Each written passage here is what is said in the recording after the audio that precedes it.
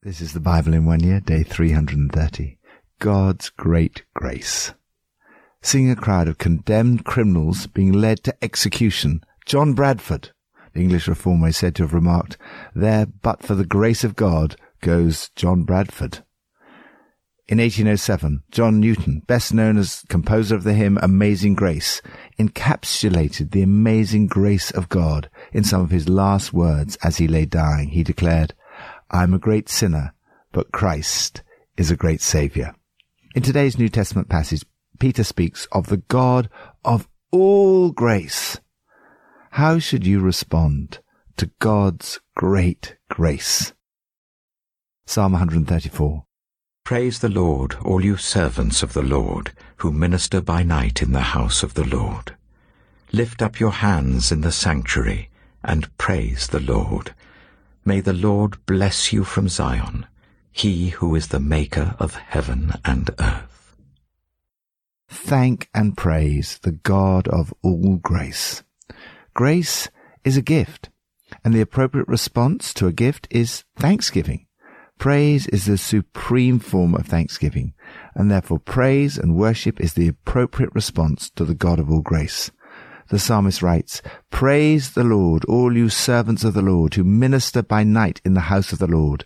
Lift up your hands in the sanctuary and praise the Lord."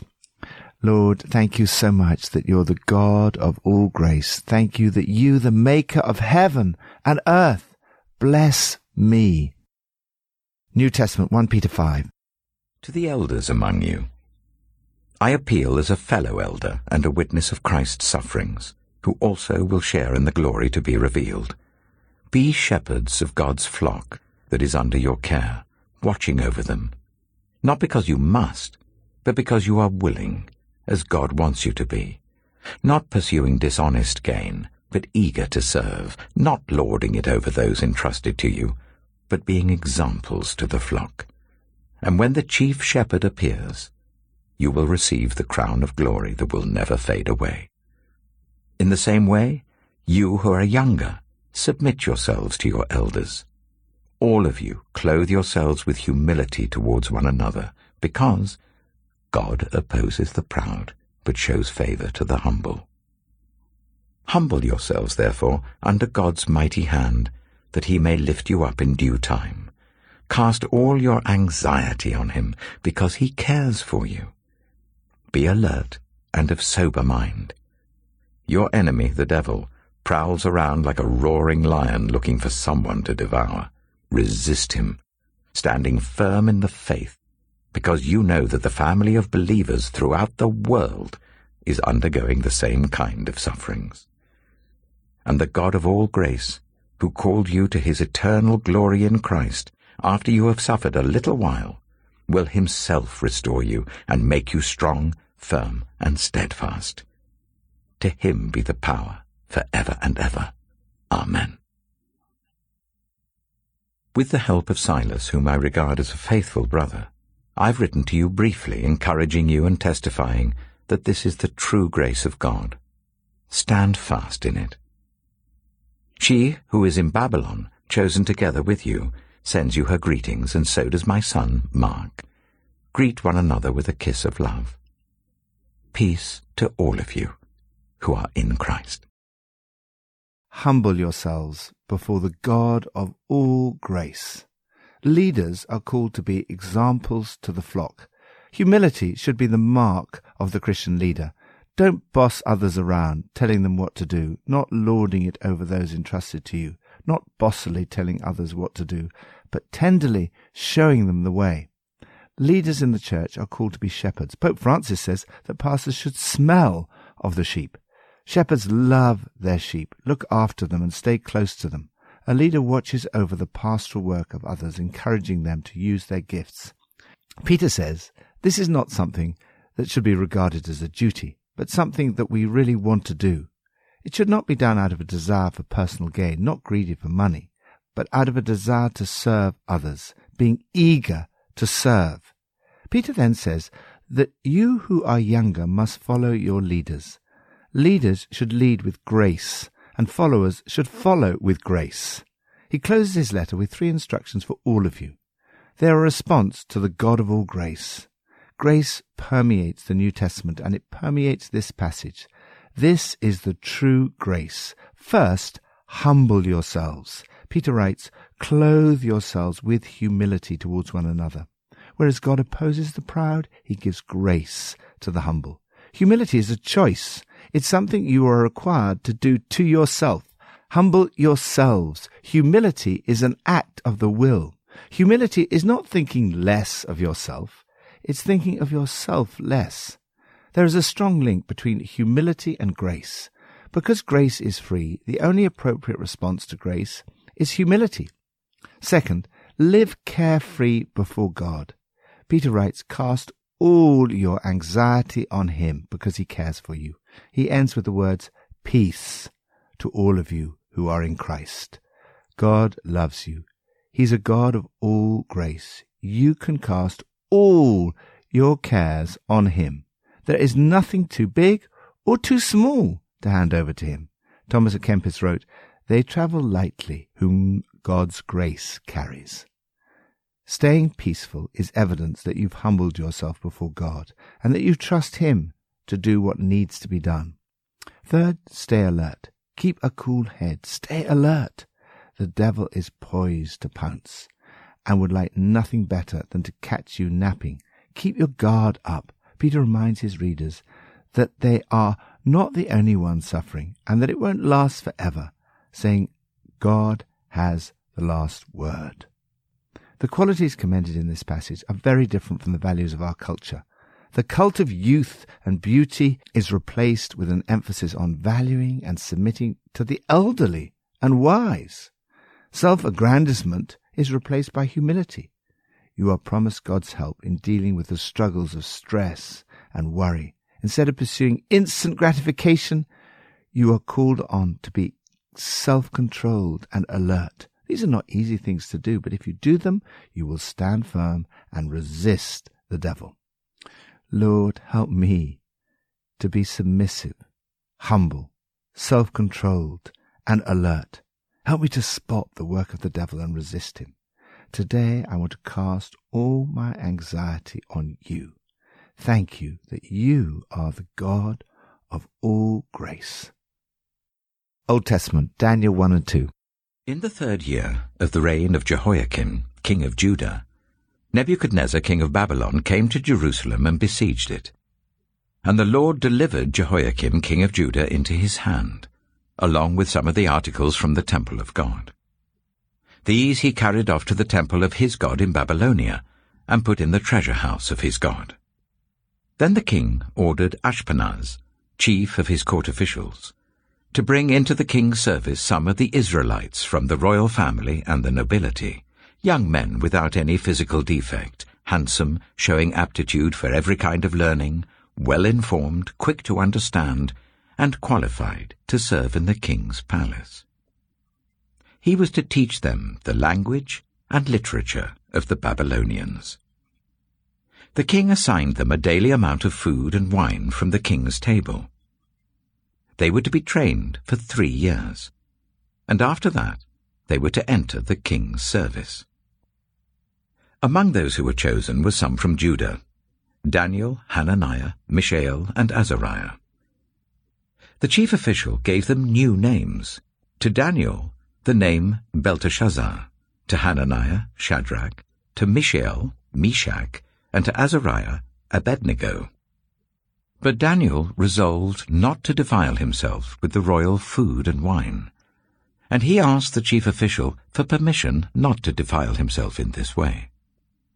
Now God had caused the official to show favor and compassion to Daniel. But the official told Daniel, "I'm afraid of my lord the king, who has assigned your food and drink. Why should he see you looking worse than the other young men of your age? The king would then have my head because of you." Daniel then said to the guard, whom the chief official had appointed over Daniel, Hananiah, Mishael, and Azariah, "Please test your servants for 10 days.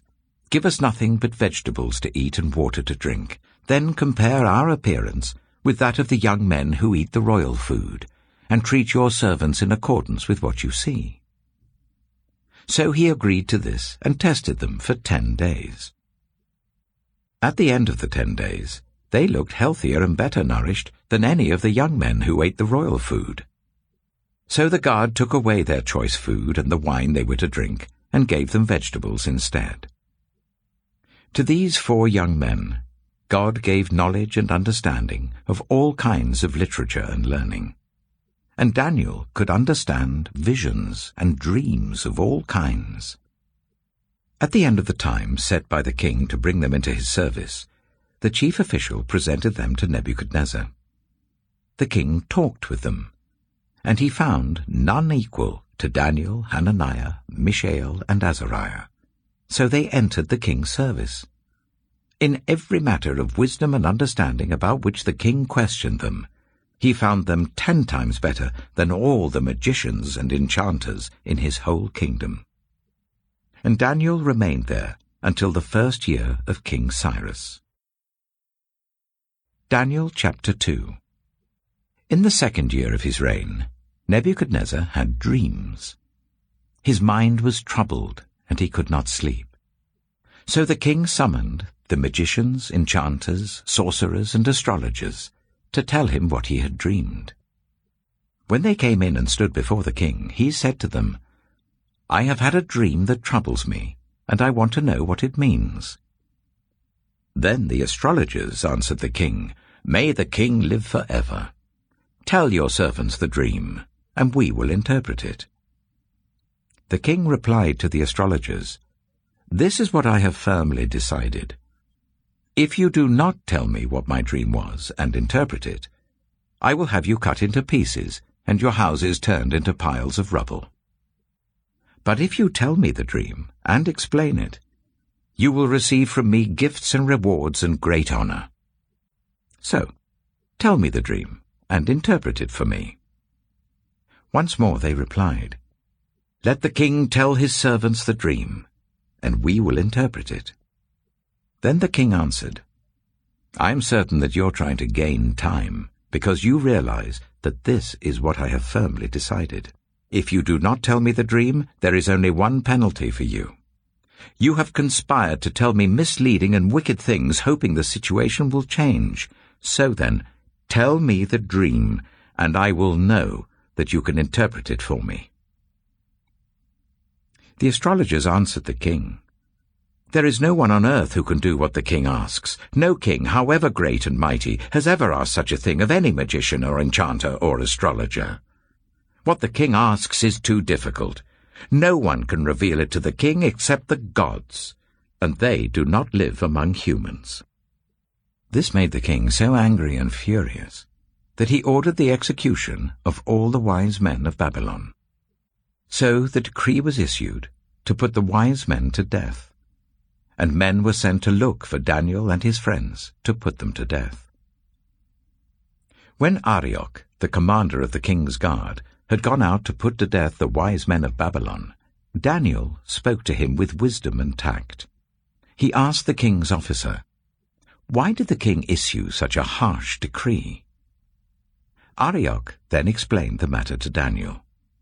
At this, Daniel went in to the king and asked for time, so that he might interpret the dream for him. Then Daniel returned to his house and explained the matter to his friends Hananiah, Mishael, and Azariah. He urged them to plead for mercy from the God of heaven concerning this mystery, so that he and his friends might not be executed with the rest of the wise men of Babylon. During the night, the mystery was revealed to Daniel in a vision. Then Daniel praised the God of heaven and said, "Praise be to the name of God forever and ever. Wisdom and power are his.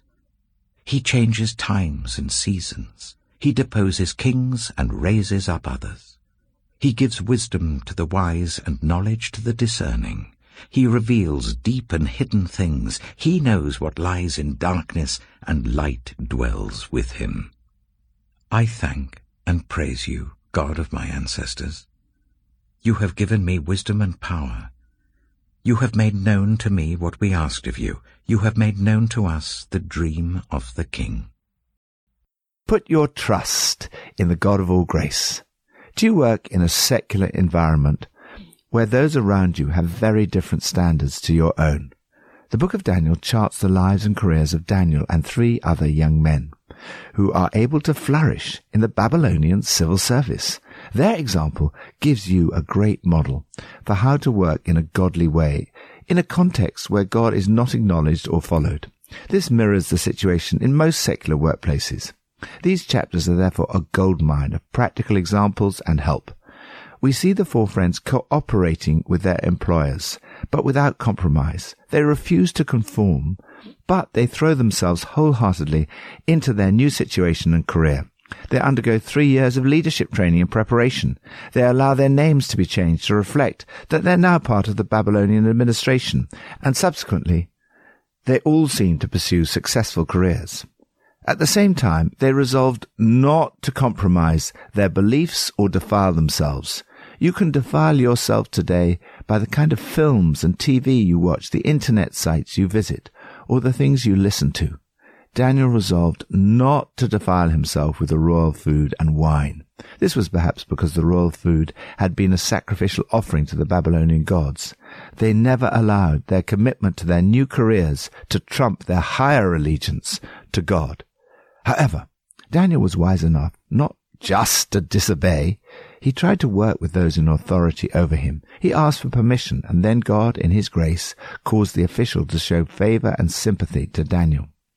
God gave knowledge and understanding of all kinds of literature and learning, and Daniel could understand visions and dreams of all kinds. Although these young men had outstanding natural ability, they were handsome, showing aptitude for every kind of learning, well-informed, quick to understand, and qualified to serve. Daniel's real power came from God's supernatural wisdom.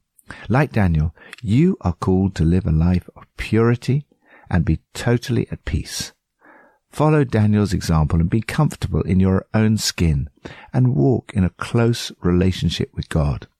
On the other hand, Nebuchadnezzar had enormous power and wealth. He was popular, respected, and feared. There was no real threat to his security, and yet he was very insecure and fearful. Be aware that beneath the facade of self-sufficiency can hide a deep-rooted insecurity. He was so haunted by his dreams that he couldn't sleep. In this crisis, he knew in his heart that the magicians did not have the power they claimed and were just playing games. They virtually admitted they had no supernatural wisdom. Daniel recognized that God alone is the source of all power and wisdom. In a wonderful way, God, in his grace, will not only reveal things to you, but also give you the wisdom and power to understand and to deal with your situation. You can learn from Daniel's example. First, have faith in God. He believed that God would speak to him. God will speak to you as well. Second, know the power of prayer. He requested a little time, and then he asked his friends to pray to the God of heaven for mercy in solving this mystery. Third, combine prayer with action. He went to see Nebuchadnezzar and spoke to him with wisdom and tact. Fourth, learn to recognize God's voice. When God spoke to him in a vision, he was so completely certain he was able to thank and praise him in advance of sharing it with the king. Praise be to the name of God forever and ever. Wisdom and power are his. I thank and praise you, O God. God of all grace, praise you, that you are the maker of heaven and earth, who blesses me. Help me to live a life of purity in a close relationship with you. Please give me wisdom. Help me to hear your voice and speak it with confidence. Pippa adds, Daniel 1 verse 12 says, "Give us nothing but vegetables to eat and water to drink." Then compare our appearance with the young men who ate the royal food. At the end of the 10 days, they looked healthier and better nourished than any of the young men who ate the royal food. There is definitely something in eating healthily. Bear Grylls stresses healthy eating, and look at him. I'm just off to buy some vegetables.